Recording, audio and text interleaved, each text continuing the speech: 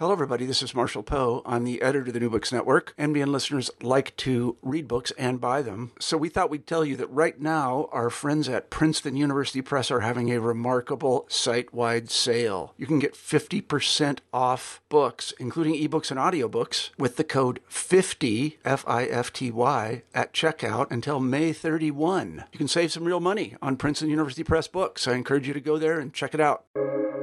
Welcome to the New Books Network. The study of religion in China has a long history across a number of interrelated disciplines.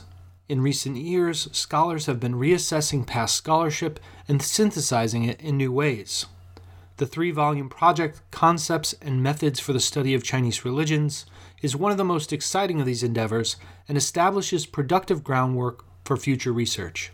The contributions of this project evaluate the current state of scholarship, discuss a variety of analytical approaches and theories about methodology, epistemology, and the ontology of the field. The 3 books display an interdisciplinary approach and offer debates that transcend national traditions. The project engages with a variety of methodologies for the study of East Asian religions and promotes dialogues with Western and Chinese voices. In my conversation with Stefania Travagnin, professor at SOAS and co-editor of all 3 volumes, we discussed the catalyst for the project, co-editing and organizing a large interdisciplinary effort, how one can define Chinese religions, representative disciplinary approaches and themes of previous scholarship, Chinese keywords and categories for studying religion, the importance of regional and local context, diaspora communities and global China, religious interaction and cross-tradition approaches, and future directions to advance the field of Chinese religions. Thanks for listening to New Books in Religion, a channel on the New Books Network. I'm one of your co-hosts, Christian Peterson, and without any further delay, here's my conversation with Stefania Travagnin about her leadership for the collaborative project Concepts and Methods for the Study of Chinese Religions, whose 3 volumes were published by De Gruyter in 2019 and 2020. Hello, Steffi. Thanks for joining me on New Books in Religion. How are you? Hi, Christian. Very well, given the circumstances. I'm very happy to be with you and talk about these books.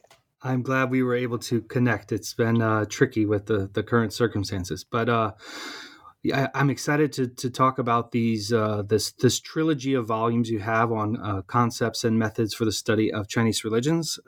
It's really an amazing collection. I'll just say from the get-go, you should feel very accomplished along with your co-editors for producing what surely will be a critical text for moving forward. So thank you. And also, yes, the co-editors and all the contributors, because, of course, this will never happen without all the voices that you can read in the 3 volumes. Yeah. So we always start a little bit about, in this case, the editor, learning a little bit about what brought you to the study of Chinese religion. So can you tell us a little bit about your background or training or mentors or moments in your life that kind of influenced both your interest in your specific research, but then, what brought you to thinking about the study of Chinese religions more broadly? Well, I am from Venice, so I think, and I can say actually for sure that since I was a little child, I had all these stories about Marco Polo and the trip to China, and that is something that can trigger my interest for something that was not just my country or my comfort zone.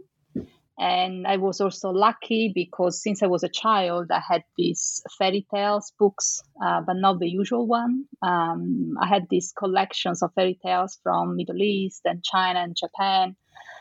Somehow I was always very interested to know a little bit of what was happening on the other side of the world. And this is why, it's one of the reasons why I started with Chinese studies. So I don't come originally from religious studies, but from Chinese studies. And I enrolled Chinese studies in Venice, in Ca' Foscari, where I did my laurea, which is at that time was a kind of BA and MA combined. And then I learned more about, for me, learning about China was a kind of starting point. I did also Hindi and I did some Sanskrit. And then I studied Japanese on my own. And it was the idea to start a trip to the East, to places that I could not study in high school. We just hear a little bit about what happened outside Europe or North America when we are in high school. So there were a number of projects in my mind. I started with Chinese. I kind of get stuck in there in a good sense. I had very good teachers, and I had this, my advisor for my laureate dissertation, this kind of a MA dissertation, who actually passed away just a few months ago. He had the idea that I had to go to Taiwan for my MA dissertation. Originally, I wanted to work on Taoism, and I was very much, because I thought Taoism is Chinese. I don't really want to work on Buddhism. And he had this idea that I should have done some study of Taiwan, because at that time there was not much in terms of Western scholarship on Taiwan, especially on Buddhism. And the book by Charles Jones was not out yet. So I went to Taiwan, and I was not happy about it at the beginning. And then I fell in love with the place. So for my MA was about Buddhist nuns in Taiwan and Buddhist women in Taiwan, and within the context of the history of Taiwanese Buddhism. And somehow that is something that I also continue doing for my PhD, because it was about In Shun, a Buddhist monk from China, but then moved to Taiwan. And then I lived for years in Taiwan between my MA and then before MA and PhD, and then my PhD. And for my PhD, I went to London to the School of Oriental and African Studies, where I'm also based right now. But then, of course, it was the study of the community within the community, because I lived there. A study of history. I was going back in history. So I started from the contemporary time, and then I look at the moments of the Japanese occupation in Taiwan. And then I thought of this monk that I was working on for my PhD that actually was coming from mainland China. So I went back to China somehow. And then I try always since then to move between China and Taiwan to kind of work on both in parallel, and also in a comparative perspective. And my interest has always been today, or somehow from the Republican period, from the late Qing, from the end of the 19th century up to today, and to see what is new, but to see the old values, how they've been reshaped in the new era that was started since the late Qing onwards. So it was a kind of reception history of values, reception history of text, reception histories of practices and rituals. So that is a kind of framework and kind of research line that I kept in my mind. And so after my PhD, I continue working between Taiwan and China. I have been teaching in North America and in Canada for a few years, and then I came back to Europe. And after how many years? 7, 8 years, 7, I believe, in Groningen, in the Netherlands. After I learned Dutch, I decided to go back to England. You see, I could say Groningen. That is a good sign. But I think my years in Groningen were I was very lucky. The first few years, I had a dean, Professor Kokkum von Stuckrad, a professor in the study of religion, and very much attentive to discourses and patterns and methodology and theories, and of course, from more a Western perspective. That somehow triggers some ideas that already were developing at the time of my PhD, because even my PhD supervisor, Professor Brian Bokin, was into the study of religion in terms of methodology and analytical concept. And I think between my PhD supervisors and the dean that I had, the first dean that I had in Groningen, my first 4 years, so my stay there, it really pushed me to bring China within, let's say, as a global player. Take it China, not just something that is far, but take it China as a global player. And so in dialogue with methodology, with religious phenomena that were happening also in the West. So not try to look at China with a kind of Oriental way or completely disconnected from Western discourses. And this, I think, is also something that has been happening in the project for these 3 books. So now I am Yes, so now I'm a SOAS.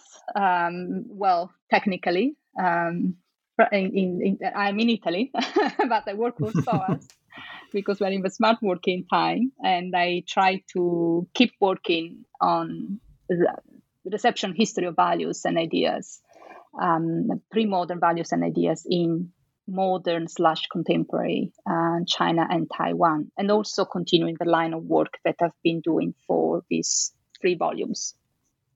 Yeah, knowing more about your background now, and reading through these 3 volumes, it makes a lot of sense how the through lines between the volumes, in terms of kind of the motivation and the logics behind them. Can you talk a little bit about the progression of this project? Because you mentioned that there was kind of this spark that happened, but then how did it start to emerge? As far as I know, as a series of events, and then continue on in terms of thinking about it as a 3-volume edited collection, which is a large undertaking. So how did this all come together? Well, as a scholar in the field of Chinese religion, because of course I say I work on Buddhism, and that's true. Most of my publications are on Buddhism. But it's very difficult when you are there in the field to make these very clear boundaries between one tradition and the other. So let's say I prefer to call myself as someone a scholar of religion and Chinese society. But as a Western scholar, mostly trained in Western academia, but also with long stays abroad in China and Taiwan. So I'm also used to Chinese academia. I'm used to live within the subject of my own study, so within the religious community. I start thinking, how should I approach my topic, and how should I write about my topic in terms of methodology, in terms of theories to be applied, in terms of terminology, analytical categories, concepts that we use to frame our work. And I found myself always pausing before using the term religion, before using the term science, before using many terms in my writing. And this is something that has been happening to other scholars. So I'm not unique in that. And this is something that you can find also in other publications that came out from the 90s onwards. And so when I was at Groningen, I decided to pause and I say, well, I think it would be nice to reflect critically on how we approach our object of study. And so try to look at, even to think about religion, that is another problematic term that is also included in these 3 volumes. But try to think what has been done so far in the study of Chinese religions in terms of topics, in terms of how topics are investigated, in terms of approaches that have developed. And so start questioning the terminology and the analytical categories that we use. And this is, for me, as a scholar in the field, is something that we all do at the very end, because we do research, but we also start rethinking our theoretical framework in the middle of the research. So research is conducive somehow to rethink theories and methodology. And this is, as I said, is a concern, methodological and conceptual concern that all my colleagues, I think, share. And so this is why I didn't really want to write a book about it, but I want to have a conversation with other scholars that focus on China, on religion, on cultural systems. There are different ways to talk about the study of Chinese religions, but to talk with scholars coming from Chinese academia, Taiwanese, Cantonese, North American, Europe, and coming from different training, anthropologists, sociologists, historian, scholars working from text. So I try to have different disciplines and different academic environment all included, and try to think together, what are we doing and how can we improve what we are doing. I thought also it was a very right time, the time when I started thinking of doing this. It was the end of second half of 2014. And I thought it was the right time because we are seeing in the study of Chinese religions in the modern time. So I have to say, as I said before, my interest is mostly in the modern time. But I didn't use the term modern in the volumes. I use it in the conference, but then one of the colleagues, one of the presenters of the conference and contributors to the volume, more than one actually said we should drop the term modern, because then you're building a kind of a boundary and border. So there is a pre-modern and there is modern, but there is a rupture in certain sense, but there is also kind of fluidity and continuity of ideas between pre-modern and modern. That is why there is no modern in the title of the 3 volumes, but we are addressing communities and religious phenomena that are present today, that were also present in the past. Some of them were not. But we are also looking at continuities and not just rupture between pre-modern and modern. I thought it was a good time to stop and think about the ideas and concepts, because we have already a few generations of scholars that have been writing about modern China. Scholars and not scholars.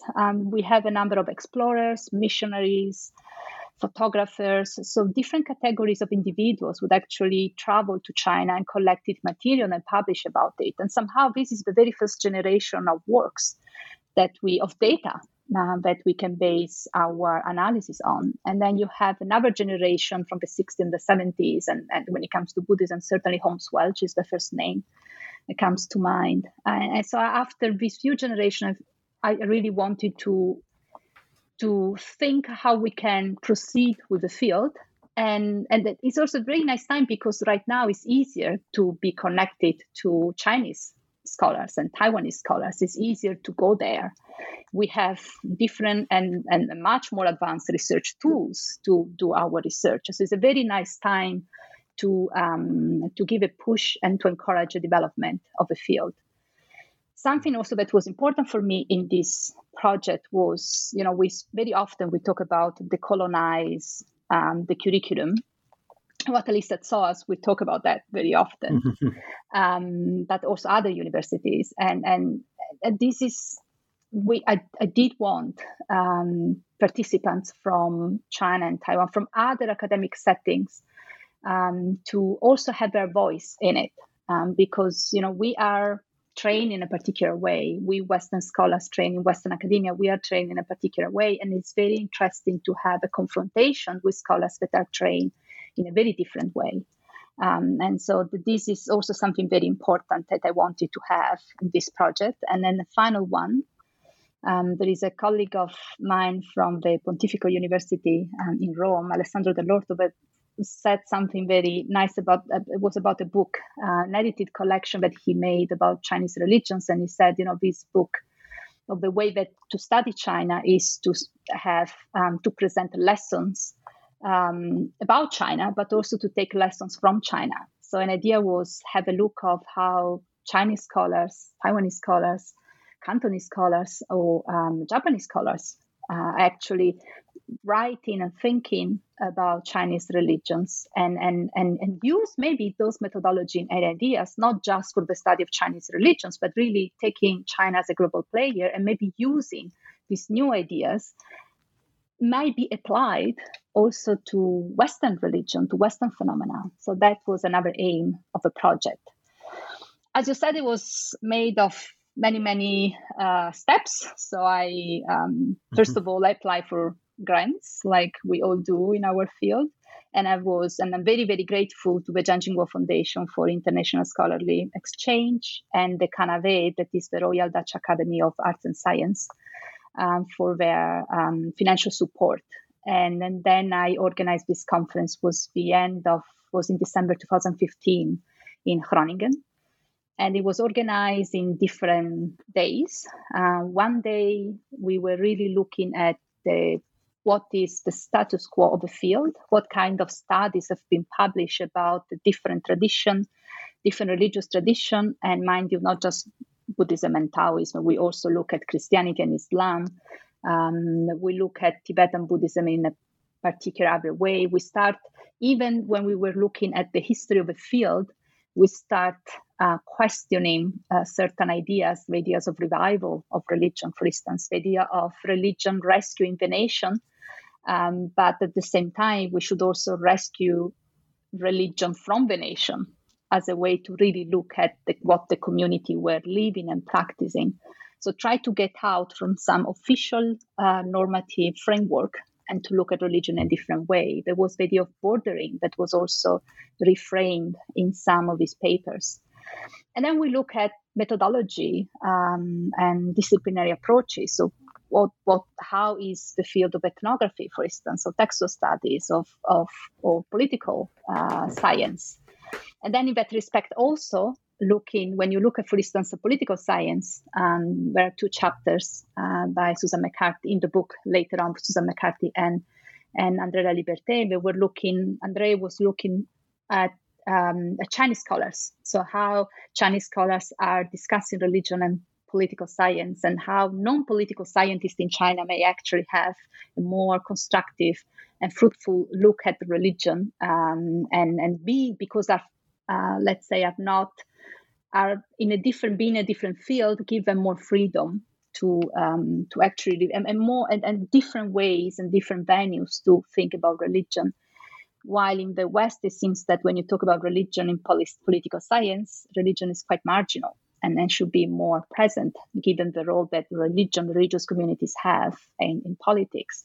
So we're looking at different disciplines. And then after that, we move to concepts. And that was super tricky, because what do you mean by concepts? Because then you can fall into the let's check all the Western concepts. But the idea was to look at Western concepts and Chinese concepts. I have to say that when I was planning this conference, I had a look of all works that I've been reading recently of concepts, so rethinking concepts in the study of Chinese religions. And there are plenty of them, at least I think there were 6 or 7 that I took that were published from late 90s up to, and then some of them were published actually after, I knew about, but were published after the conference. And some of them were saying very clearly that so each of them were looking at concepts in one way or another. So either looking at Western concepts or looking at Western concepts, but say, well, you should not just look at the term religion, education, but also look at innate native concepts that you have in China that might not have a translation in English or in any other language. So try to look at the native concepts of China and try to look at how they are actually, what kind of value that they have within the religious landscape. And then try to find a balance and try to find some negotiation between the Western concepts and the Chinese concepts. And if you really look at the religious landscape, in this case, modern religious landscape, you can find that a number of ideas like science, for instance, that the term per se was a new term, but the idea of scientist was present even in pre-modern China. So there was a kind of reevaluation of certain ideas that were already there, were just not named in a certain way. So I kind of selected some concepts, some of them coming from more like a Western frame concept and some other more Chinese native concepts. And we discussed that. It was kind of 2 days. And then after that, we have a round table chaired by Koku Monstukrad. And so I really wanted someone from the Western academic study of religion to have a final conversation of how the conference went, what were the missing points, what we should change, and where we should go from there. And then is when there was the idea of publication coming up. And fortunately or unfortunately, there was also the idea to have not one book. That's when I started losing my hair and sweating and said have more than a book, and not just the papers that were presented at the conference, which makes sense because there were missing points. We had Christianity and Islam represented quite well. We had Tibet, as we really lack more. We needed more ethnic minorities, a kind of better look at ethnicity, the value of ethnicity, the idea of transnationalism, the idea of networks, for instance. The idea of vegetarianism was not present at the conference. Well, actually, we talk about sharing food sharing in Christian churches. So we kind of we wrote a list of what should have gone in the publication and what was missing and who we should call. And then was the second fun part, because the conversation continued with the publication. So the publication was, and yet a number of more people joined for the publication, and that I have to say I learned a lot from these books. Also, I learned that I will never do another trilogy anytime soon. And then I've been very lucky to have 3 co-editors that I think should be named. I asked for help. I think it's still in the recording of a conference when I said 3 volumes. I'm not really doing that. And some volunteers, some was asked. So we decided to divide the project into 3 books. One about history of the field and disciplinary approaches. So really look at what has been done so far in all different religious traditions and what kind of approaches have been used and where to go from there. Also suggestion how to improve the field. And André Laliberté, a political scientist from the University of Ottawa, he has been doing amazing work on Buddhism and politics, but also looking at ethnic minorities, care, and humanitarian activities. So he has been looking at China and Taiwan as well, and I've known him for many years. So it was my great honor to have him as co-editor of this volume. It was also good because I come from Chinese studies and religious studies, and then he's coming from political science. So, very different fields. So we had a very, very nice conversation. We also co-wrote a chapter on the status quo of a scholarship on Han Buddhism. Then there was the concepts thing that I was very ready to have it in 1 volume, but Paul Katz was one of the speakers and then became the co-editor of one of the 2 volumes. They right observation that there are different ways to look at concepts. And some of the papers that were presented were really doing kind of intellectual history of concepts, like Kasalek kind of conceptual history.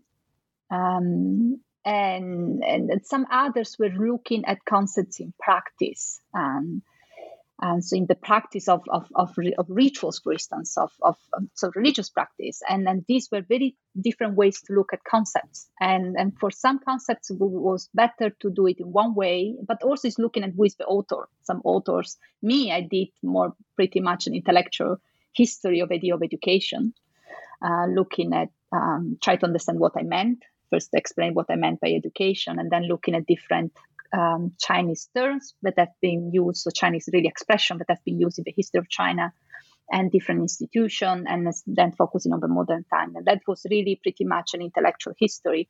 But there were other chapters that were focusing more on religious practice. So we decided to have 1 volume on intellectual history of key concepts, I think is the correct title, and the other one, religion in key concepts in practice, in religious practice.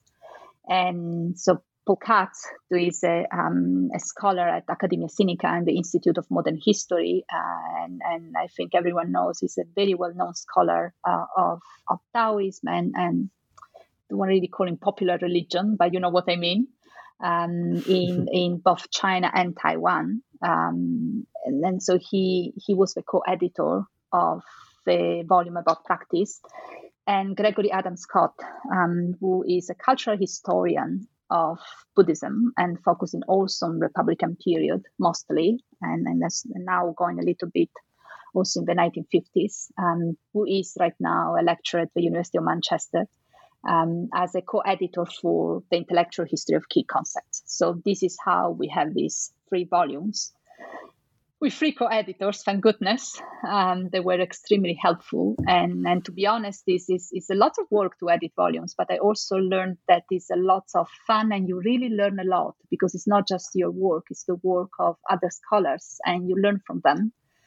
And you also, it was very nice also to make connection between one volume and the other because there are plenty of connection. There is one chapter about gender in the volume on religion in practice and key concepts in practice, and then but the way that the chapter about gender by Elena Valusini was written, it was really looking at the ideas about gender that develop in China, but also looking at practice. So it is a very long chapter that we kept in volume 3, but we give a kind of idea very clearly in the introduction. We said this is a chapter that should have been part also volume 2, because there was an argumentation on how Chinese, and especially looking at religion, they start conceptualizing ideas that we may label gender, but of course they were labeled in different cultural settings. And others. So, for instance, the one of Buddhism are pretty much interconnected. Also, the one of Islam and Christianity. And as I said, it was lots of work, but it was very good to look at these sets of concepts and rethinking. Really try to rethink the field. It was also very good that I'm not the only one doing this kind of work. As I said before, I'm not unique. I was brave to have 3 volumes, but I'm not unique. I think it was in 2018. There was another conference in Hong Kong organized by Mark Molenveld. Pretty sure, I don't know if he had any other collaborator, but he was also in touch with me because he knew about the conference and the volumes, and he was preparing a conference on critical terms for Chinese religious studies, done in a very different way. So looking at one concept and starting from the Chinese term, and then seeing how different tradition in China have actually been adopted that particular concept. And that is also something that I'm part of now, Christian Meyer, who was in the audience of the conference in Groningen, started a project on concepts again. So kind of mapping religion in China and looking at how concepts of religion have been changing, going from traditional and modern Chinese. It's a project that started in 2017 and will be going on at least until 2023. And again, a different way to look at concepts. So in this case, it's really looking at one concept, but then we also have a problem whether to start from the Western semantic value of that Chinese term or from the Chinese semantic value of that particular term. We look at Xin, the character for faith, belief, and trust, and how different tradition in the pre-modern and in the modern have been using or addressing that particular term. So you see, it's a different kind of project on concepts, but very much within the same framework and within the same idea. And I think and also a collaborative idea. And this is something that I believe should be done more and more often, to have more scholars coming from different backgrounds and different religious and fieldwork experiences, discussing challenges in how to frame our study. This is pretty much the history of the project, and which, as I said, now I'm continuing somehow through the project of Christian Meyer, but I'm not editing those volumes. So yeah. That's great. You really took us through the whole shebang there. There's lots of directions we could go. Perhaps for people that maybe are not as familiar with the study of religion in China, the first volume, you guys do a great job of kind of laying out both perhaps some of the popular methods or approaches or patterns that have happened in the past, but then you also propose some interesting future directions in terms of ideas about kind of critical interdisciplinarity, this idea of religious interaction that you mentioned earlier in your own work and your own training, and then kind of the patterns of both kind of regional or local exploration, and then also the expansion of thinking of a kind of global China. So perhaps could you, for maybe people that aren't as familiar with the field, or maybe they're only familiar with one tradition or something like this, what do you see as some of the kind of the broader patterns from the past, and then what are some of these future directions you've laid out? Okay, well, looking at, yes, I think I can, if I give a kind of overview, chapter by chapter, to kind of give a very much an idea of what we have seen as part of the field. The introduction of the first volume is much longer than the other introduction because we really want to lay the ground also for the other volumes. And we identified the problems in talking about religion or religions, the problems in, say, I write a book on Taoism. So the problem in creating this kind of exclusiveness of one tradition instead of the other. And there are plenty of discussion about how to go about that. Whether to use the word religion, whether to use the word religions. And so there is a kind of problems in these artificial borders among traditions. And these are problems that come up also in the scholarship. Then there is a problem of what I would call, I don't think we call it that way in the volume, but I would call it atomized scholarship. So the idea that study of religion is one thing, and then there is people doing sociology.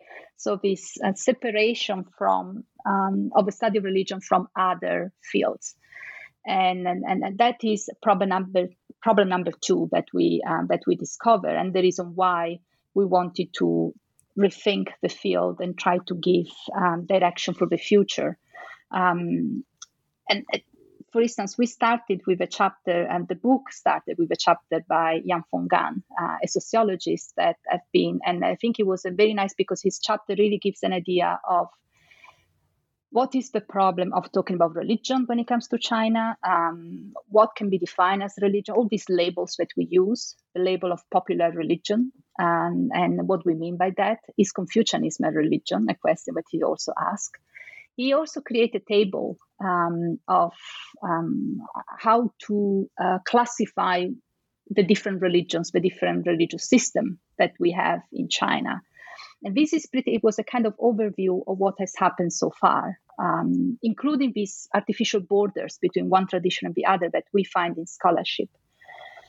And the final chapter of that book by Vincent Gossart is proposing a different way to look at religion and looking at the history of ideas as a kind of venue where you have social sciences and humanities emerge, and also looking at particular themes, the themes of text, that sometimes ancient text seems to belong into the past, but ancient text has a continuous life. So ancient texts keep living even today. So he was proposing different areas of research, but also the idea to look at a kind of neutral venue where you have the different disciplines from social science and humanities that they can interact in a more constructive way. And he found history of ideas as a very nice venue for it.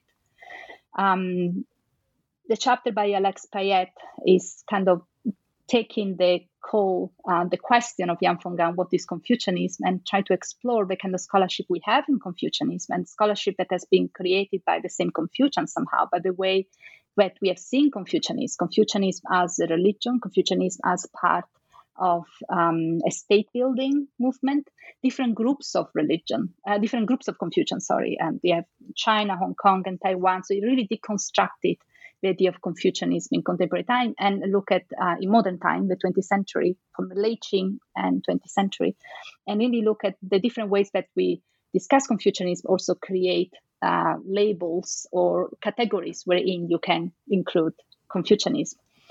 Two chapters that were for me that I really loved to have was the chapter on Islam.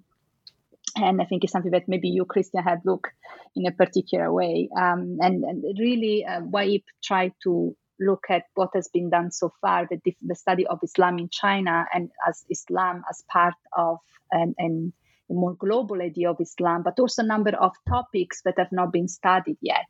The idea of gender of women in Chinese Islam, for instance. So he kind of proposed new venues, new topics that could have been explored.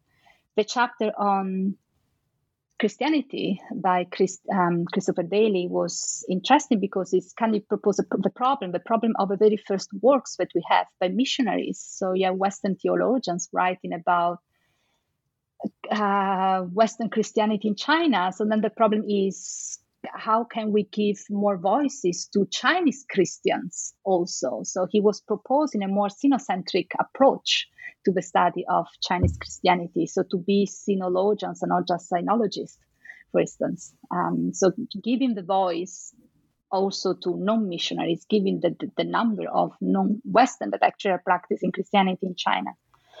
The chapters on political science, I already said before, Susan McCarthy looking at Western scholarship and what can be done, what need to be done on the role of religion in the way that religion can influence Chinese politics and not just keep it religion as a marginal element in political science. And she was looking at Western scholarship, while André La Liberté has been very attentive to how to a kind of knowledge fragmentation is an expression that he used, and how Chinese scholars who are not political scientists can be less normative in their approach, and so propose and so include more about the relationship between religion and politics in their work, for instance. So you have more work in there about religion and politics than known from Chinese political scientists.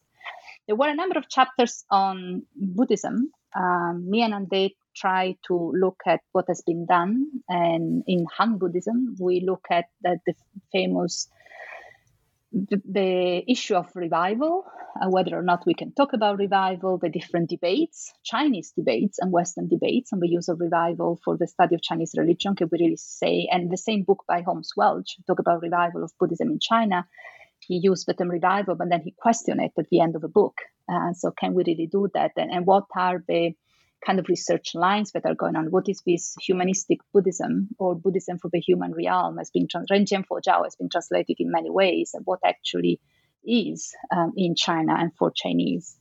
And we also spent some time to discuss the emerging studies on women in Buddhism, in Chinese Buddhism, that are now becoming more and more numerous, and then give a better idea to a part of Chinese religious history, especially when it comes to Buddhism, but not just Buddhism, that is often not told.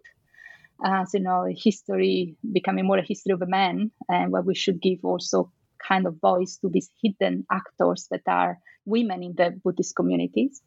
Brian Nichols looked at both the discipline of ethnography and using Buddhism as a case study, and the advantages to have, as you look at 4 case studies, the advantages to have more possibility to have ethnographic and first-hand fieldwork and results, but also the importance to have more dialogue between anthropologists, for instance, and people and scholars who know about doctrine and text, as a way to have a more comprehensive view of a community that ethnographers actually studied.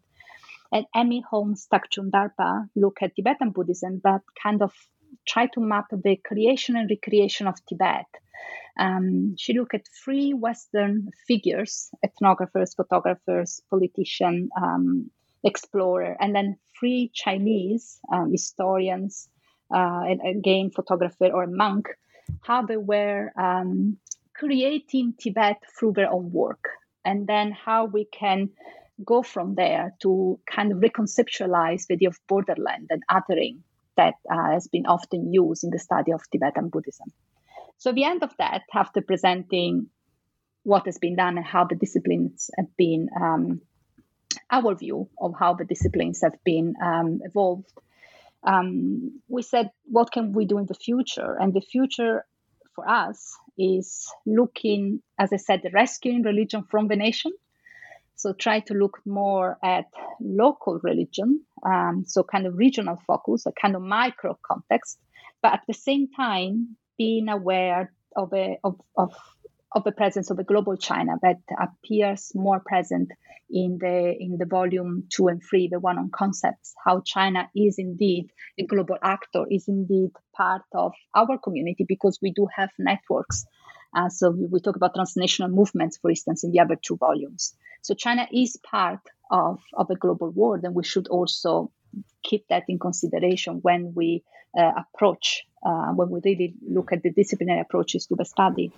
And that's something that because we were really pushing for more interdisciplinary investigation, and we made up this expression of try to have a new discipline called dialogical discipline, where, going back to what Ansang Gossard said, where you can actually have a venue and also methodology that allow more perspective, emic and ethic perspective, and looking at doctrine and text, and looking at communities. So where really different training can come together to give a comprehensive view of religion. So this is kind of summary, volume 1 in a nutshell, and we really hope from now onwards to have really more, especially of both local study of local tradition and local communities, far from the official normative patterns of religion in China, and promote more interdisciplinary and teamwork for evolving the field. Yeah, it's great. And as somebody who works, in, I guess, the subfield of Muslims in China, it was really interesting to kind of see how that subfield kind of parallels or interacts with these other subfields or other tradition-based kind of exploration. And I think your kind of proposals for moving forward, I think, would really be very helpful. So I'm hoping that I and others can do that. Well, I think you in your work you do that. But when I'm in China, yes, of course, you see Christians and you see Christian churches, but are Chinese Christian churches. So it's really very difficult to separate. Also, the way that they speak. I mean, I'm more aware of the Christian than the Islamic part.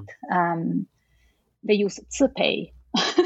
that is compassion in Buddha. So the kind of terminology that they have been using at the very beginning, that was not the very first term that was used to translate compassion in a Christian context in China. If you look at the history of the catechism, but now they use, for instance, Buddhist terminology. So there is a continued dialogue among communities and more on a local level. That's why it's very difficult to say work on China. And we say that, but we are not really doing that because especially if you do field work, you work on one particular area and you look at how that area and the history of that area is also affecting the community. And space is becoming, and something that has been kind of conceptualized a little bit in one of the other 2 volumes, but not enough. It's something that I'm using now in my new research. But space is we work in a particular space and in a particular time, and so we need to adapt our framework to address that particular space at that particular time.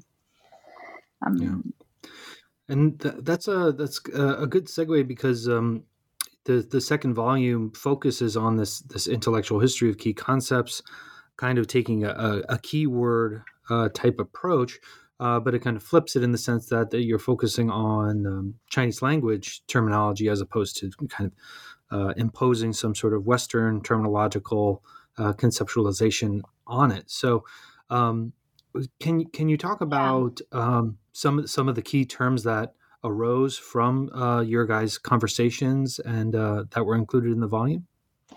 Yes, well, the idea was how to find, as I said, the balance between Chinese and non-native concepts, because you cannot avoid the Western one either. Many scholars in China are actually trained in the West, so somehow they are also using Western ideas to frame their own studies. And speaking of a global world.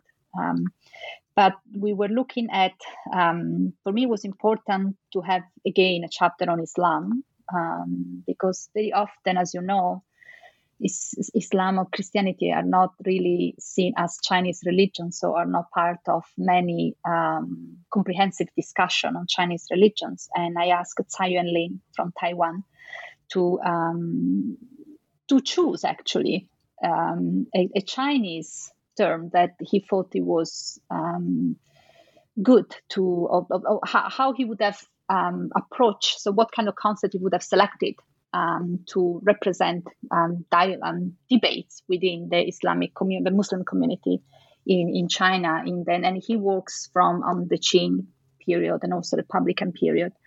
And Tsai Yuan-Lin wrote a chapter on how Muslims try to negotiate their own terminology, looking at and adopting, critically, of course, terminology coming from Chinese Buddhism or especially Confucianism.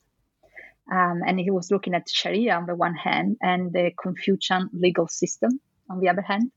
So, and they analyzed a few names of a few scholars and how Islamic scholars, and how they were really using Confucian ideas to reframe and to express Islamic ideas. And then, the problem of translation, that this was the same problem that you have with Chinese Buddhism just a little bit earlier on. And so that is an example of how you can balance the foreign ideas and, in this case, the Islamic ideas and the Confucian ideas, so the native Chinese ideas. Other concepts that we look is jia, but mostly jia, so Jason Clower, kind of taking on the discussion that Tsai Yuan-Lin was making. So how you have two different groups, two different traditions that have to dialogue. And so how they can, how one that, in this case, the Islamic, was adopting Chinese Confucian ideas to express themselves. And Jason Clower saw how Confucians and modern Buddhists in early 20th century were somehow, even if belonging to two different traditions, were somehow related nonetheless. So he talks about genetic relatives. He said we should really think of jia, that means family, that means school, the same way that we look at zonpai, for instance, this particular term. And he also goes into details about how we use the term zon, of zonjiao and zonpai. And try to rethink the use of jia, not as a strict and exclusive identity marker, but to have a kind of, to look at lineage in a more fluid sense. So try to really question the semantic spectrum that the term jia could mean. So in that sense, if you really look at that Chinese term from a different perspective, you can actually say that Neo-Confucianists in early 20th century and modern Buddhists were relatives somehow, or belonging to the same family because they were exposed to the same intellectual atmosphere, were responding to the same challenges. So he's kind of really rethinking the use of the term jia. We have a chapter on religion of Zhengzhao. Of course, I think it was necessary to have it. Yape Guo wrote about it, and looking at the Christianization of this concept, and Chen Tuxiu, and especially his particular contribution to the conceptualization of the idea of Zhengzhao and religion in China, thinking that Zhengzhao is religion, but also taking Zhengzhao and religion as two different things. And taking on there, Adam Chow, he used the term jie, 世界的jie, so the same character that means word sometimes, and see how in contemporary time, but also in the Republican period, you have a number of things that have something jie. And he's talk about the Benuization of elements. And he realized how Zhongjiao, so religion, now also has a Zhongjiao jie. So there is a religious sphere. That's how he translates this jie. He translates it as a sphere. That is something that you do see in the public domain. You do see in the public discourse in China. So it's a kind of Benuization process that characterize all the recent social history of China, and right now also characterize religion. So here is looking at one particular character, but try to see not just in religious the effect on religion, but say how religion is participating on really a jie discourse, the Benuization discourse. There are 4 chapters on Buddhism. And even here, we try to make a balance between Western concepts and Chinese concepts. So for instance, I have this obsession with education. I think it's because I teach too many courses. I don't know. I have an obsession with education and of Buddhism.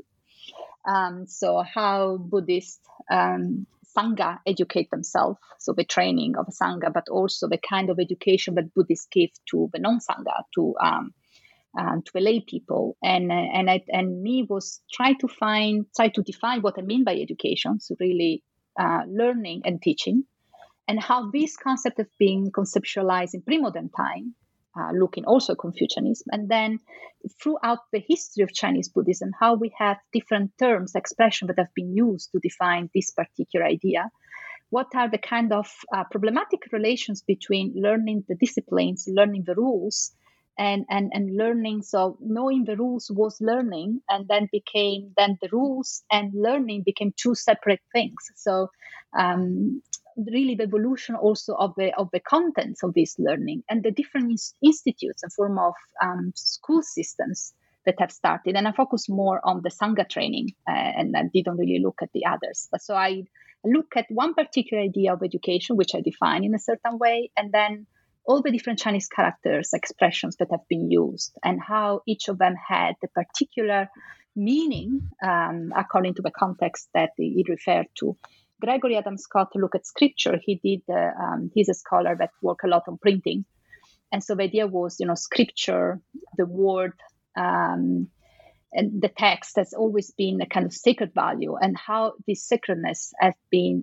So the question was, did this sacredness change when you start printing in the way that you start printing in the Republican period? So the mass production of text that did have any effect on the value of the sacred value of text per se? And then his answer was no. It was just a different way to access and availability of a text. But even if even if there was a mass production, that didn't really affect in the modern time the sacred value and the kind of semantic and qualitative value that text, Jin, use especially the term Jin, scripture, actually had. So kind of continuity here from the pre-modern to the modern.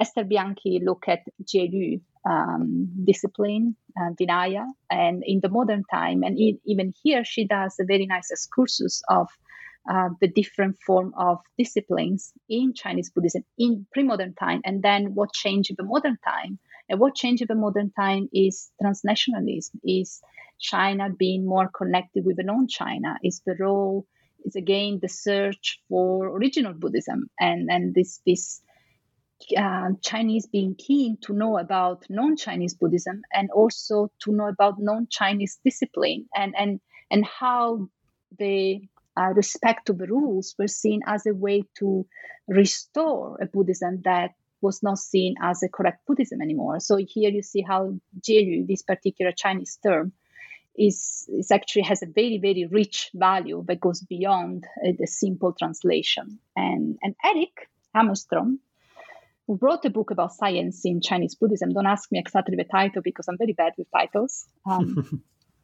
And he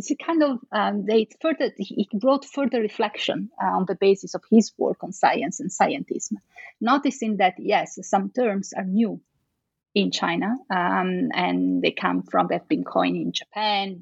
They want to refer to non-Chinese elements. That's true, but the idea of scientism was present in China even in the pre-modern time, just expressed in a different way.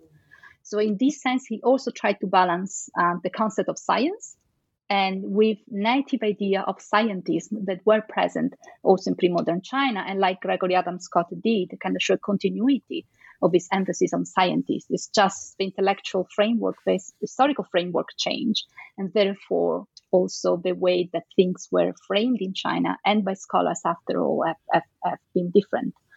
The final chapter by Annabella Pitkin was about environment. And it was nice to have a chapter about environment and sacred space because we really wanted to have some conceptualization of space, and here not from the Han. So somehow, like in book 1, I tried to have a kind of cycle, really, in the order of chapters, also in volume 2. So the first chapter was about non-Han, and the last chapter is also about not Han, because China has more than 50 ethnic minorities, and we need to remember that.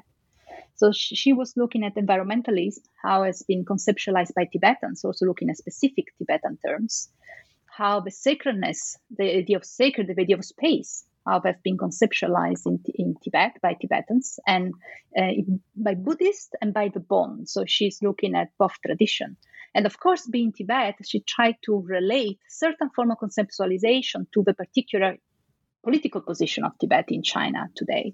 So somehow she's kind of linking this idea of environmentalism that has been developed in Tibet to kind of a way to respond to some other form of challenges that Tibet was living at that time.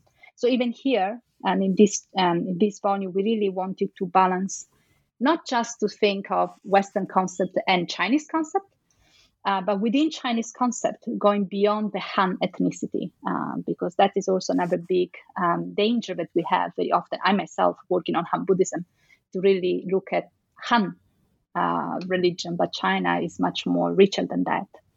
And of course, where we go from now,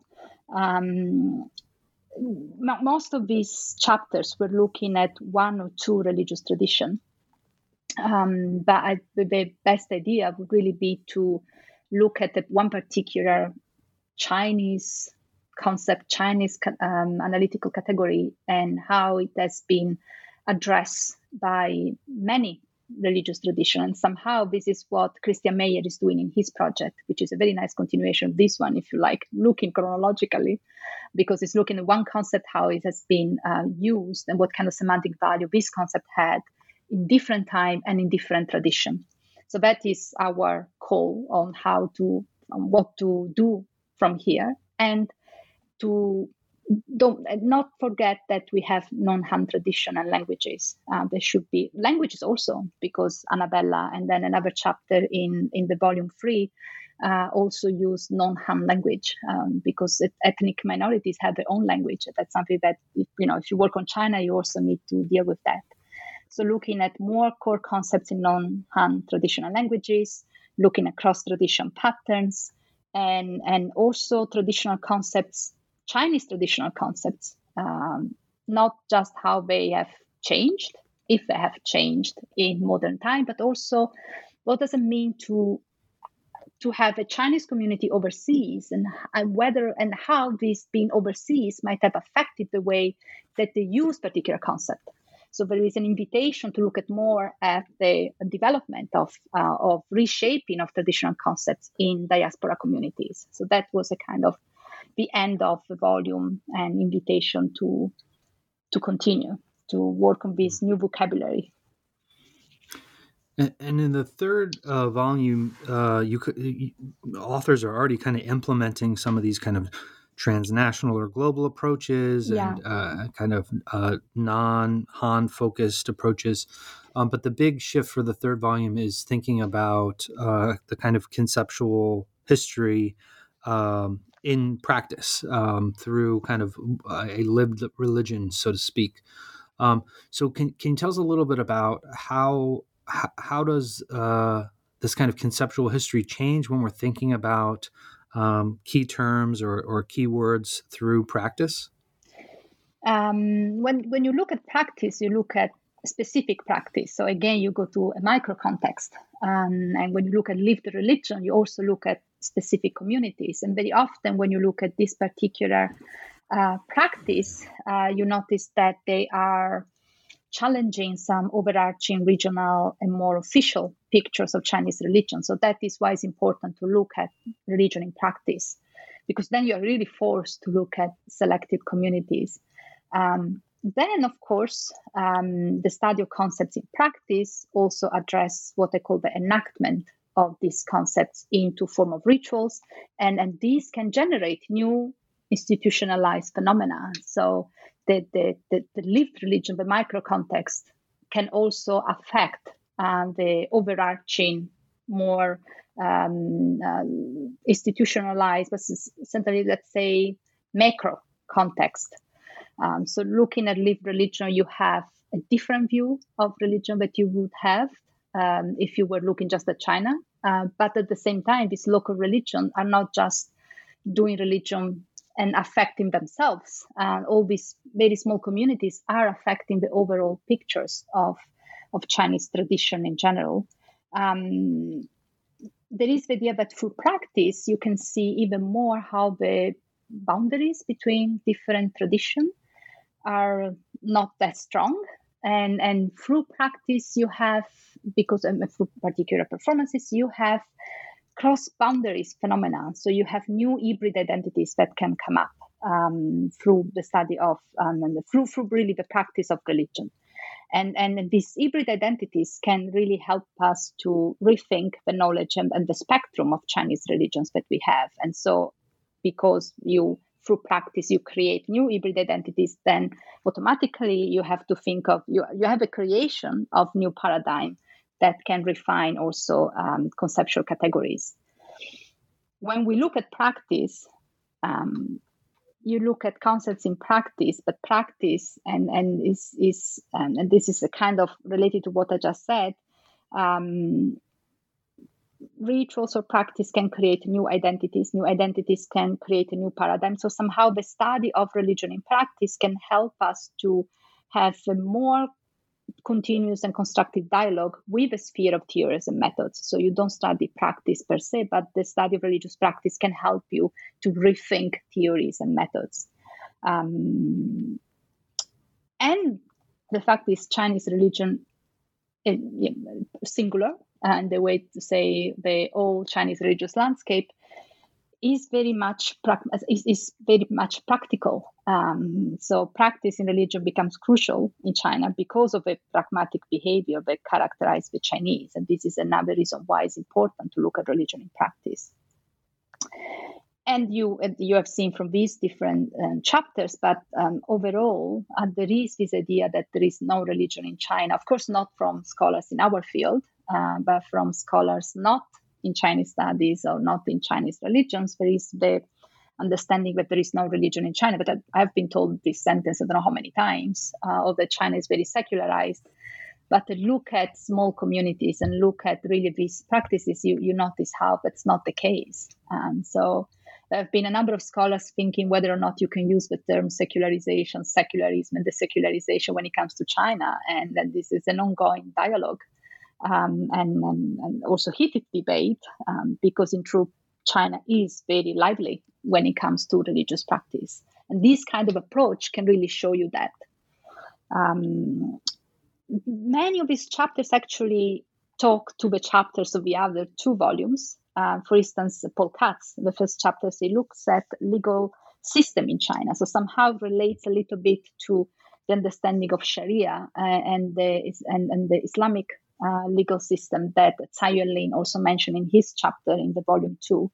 And there is the idea that there is a secular legal system and then you have a religious legal system, but religious legal system is not really affecting the secular sphere, and that's not really true. And I think you, as a scholar of Islam, you also know how the Sharia, it also affects the non-religious sphere. And so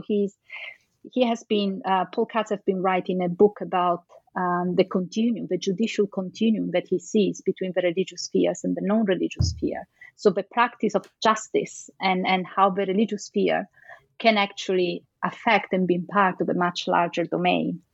Nicholas Breuer we have two chapters about food, and not because I'm Italian, I have to say.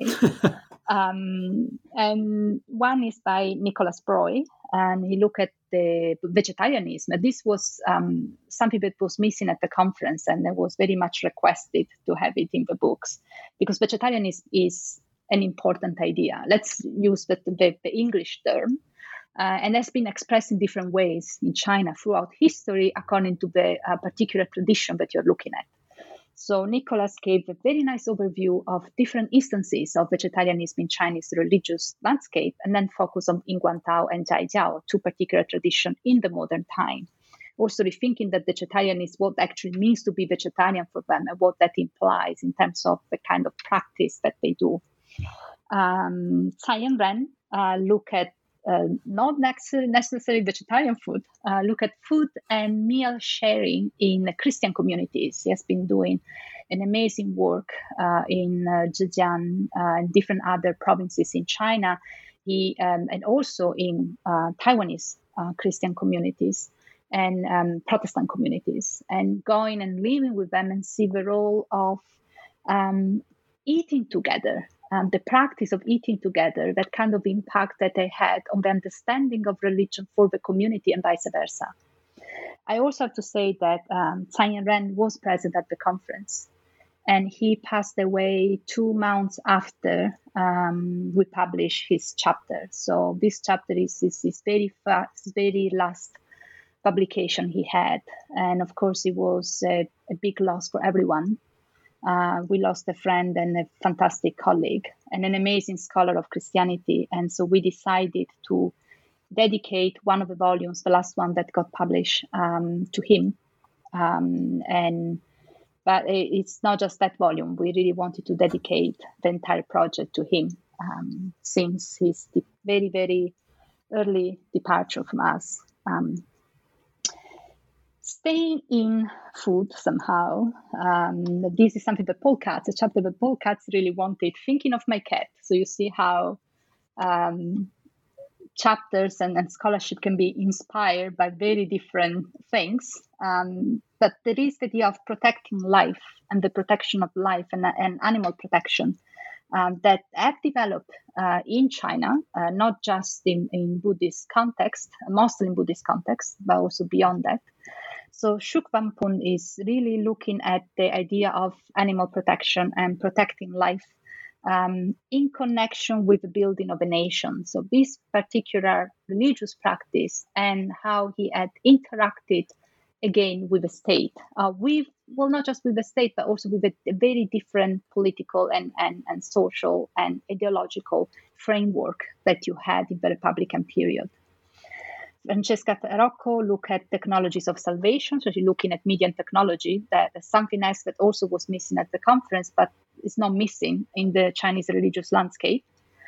And you have different ways to use the media. There are different arguments about the role of media and technology in China.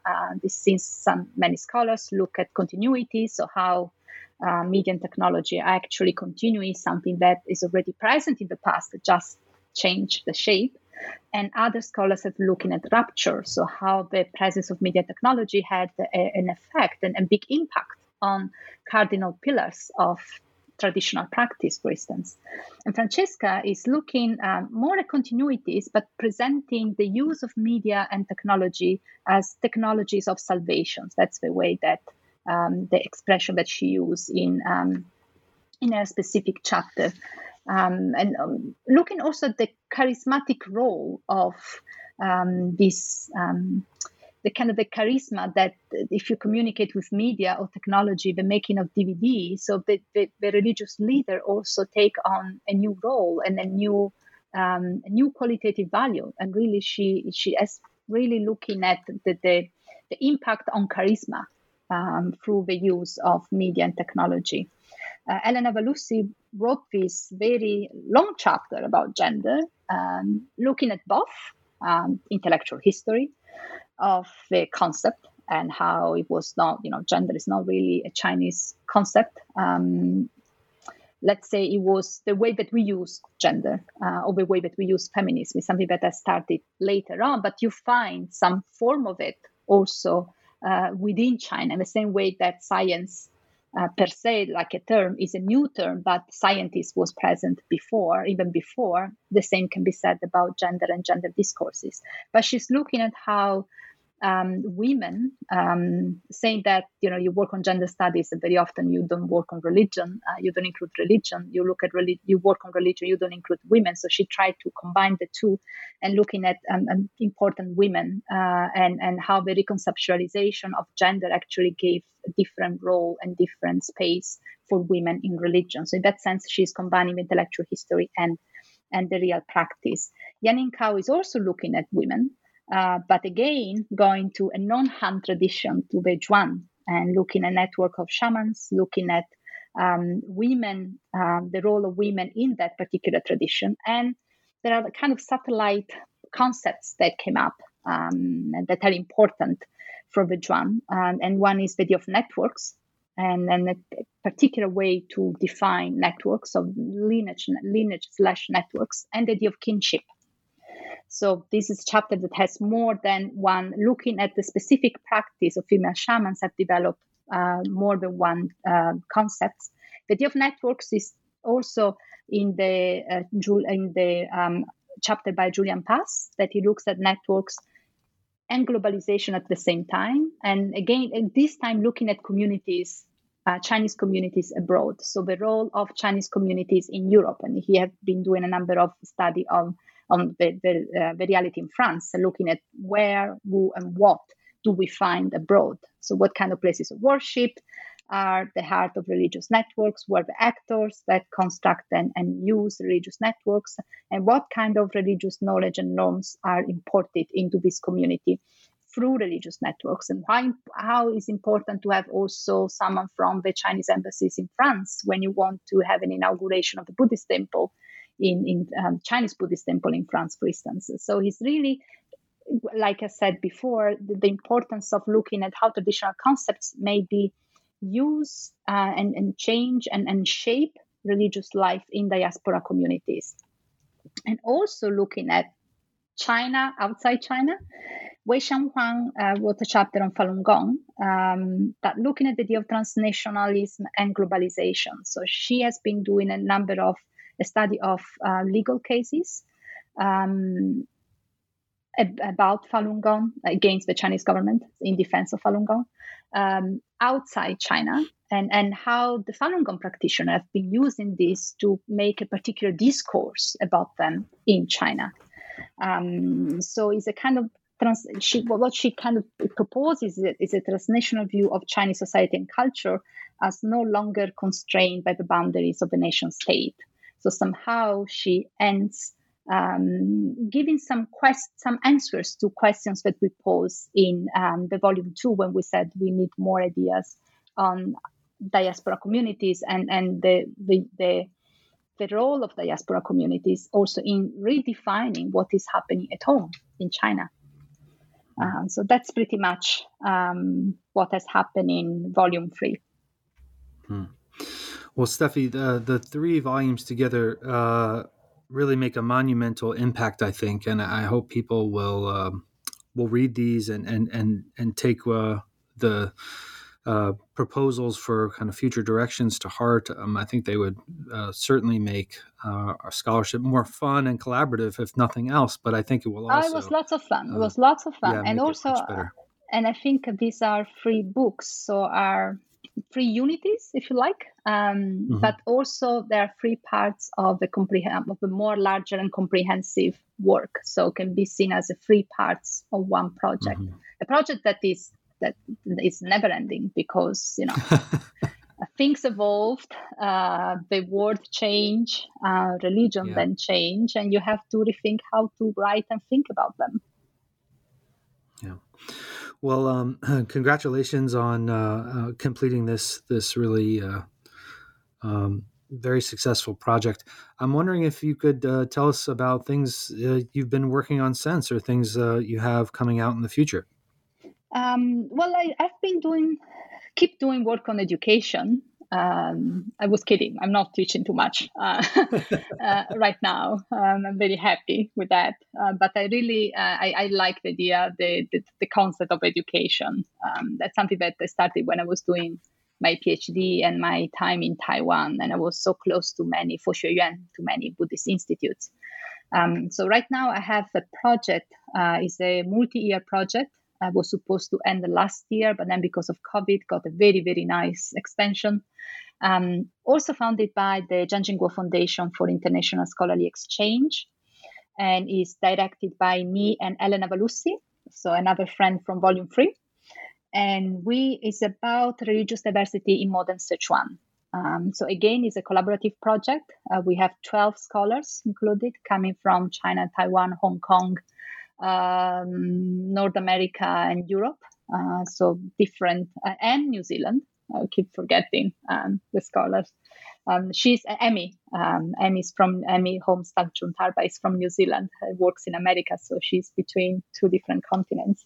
So many friends that are here, like Taiyuan Lin, Emmy, Elena, of course, and me, and others are all included in this other project on Sichuan. We are looking at interreligious networks and intrareligious networks. We really want to do a local study of religion, local study of communities, and see how these local practices are related to the overarching patterns that we find, the official history of religion. So again, a team project. And I've been working 2 different sub-projects within it. One is looking at the one particular district in Chengdu, Qinyan district, and where you have Buddhist temples, Taoist temples, of course, and Christian churches, Protestant Christian churches, Catholic churches, mosques. And then this is the one that still has to be completed, and is and looking at how communities in the Republican period and today are related to the different tradition, that is, so the role of a space, of a one small, relatively speaking, because when it comes to China, the idea of small in China is big in anywhere else. But this is a small district with 800,000 people, I think, living there. But it's a small district because Chengdu, I think, is right now 17, 18 millions of people living in the city of Chengdu. So in this very small district, how the space has affected the way that a community is interacting with different religious tradition. So the role, really the active role of space in defining their interaction with a very diverse form of religious practice. And the other project is looking at Han Buddhism only, but outside Chengdu. So I went to Neijiang, Xuening, Nanchong, Luzhou, of course, Emeishan, Chongqing, because I'm looking at Republican period. At that time, Chongqing was not separated. So it was in the Sichuan area. And again, it's very tricky to talk also about Sichuan. You have a very different geography. You have Sichuan, but it's organized in a very different way. And I look at education, so the development of schools and training for the Sangha, or form of training the Sangha give to lay people, for instance, teaching the militaries during the Sino-Japanese War, or using temples as a place to host the militaries, and how that had an impact on the space, of the sacred space of the temple, and of the role of Buddhism in the local community. And then I look at women. And so I've been looking at invisible women, that's how I call it. But I put in kind of parentheses. So women that were very much visible to the local communities, Buddhist communities unknown, but are becoming invisible now simply because they wrote less. There are less documents about them. But if you look at that particular time, they were quite relevant. And even today, in that particular small local space, they are still remembered. And of course, this idea of invisibility is not just related to women. I found also a number of important monks that were charismatic leaders in the Republican period in that particular small place in Sichuan, but are hardly remembered now in the national official history of China, of Chinese Buddhism, for instance. So this is a work only on Buddhism, mostly education and women, or somehow, let's say. But then when I realized there were also a lot of monks that are not much known, I tried to talk about invisible monastics, non-eminent monks, non-eminent nuns. There is Mark Rowe, a scholar of Japanese Buddhism, McMaster.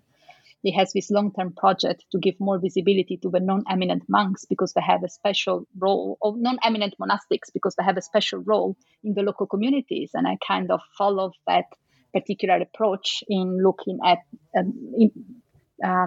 individuals, mostly monastics, but also lay Buddhists that are not really remembered in the Chinese history of Buddhism, but are important pillars of the Republican history of specific local communities.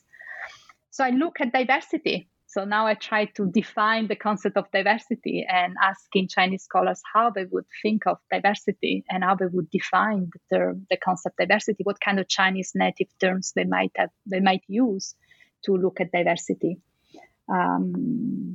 And I'm still working on these concepts because Christian Meyer wants me in his project. At least I've done 2 concepts for him. That's the way that we start looking at concepts and then numbering them. But I think the project on Sichuan is something that has been very dear to me, and where I look at many calls that and questions that these 3 volumes have put forward, and somehow I keep them in mind when I also look at the diversity of Buddhism, the diversity of community, the diversity of space and ritual practices in particular Sichuan. But as I said, this is a project that is, again, is led by me and Elena Valusi, but luckily is a team project. And we have Islam, we have Christianity, we have spirit writing movements, because then, also the borders are very difficult to define, even between Buddhism and other traditions sometimes.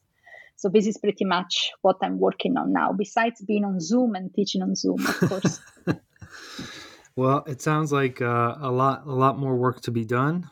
So good luck, and I'm glad the 3 volumes continues to inspire you. It certainly has inspired me, and I hope it will inspire others. So Thank you. Thank you, Christian. That was my conversation with Stefania Travagnin about concepts and methods for the study of Chinese religions, a 3-volume set published with De Gruyter in 2019 and 2020.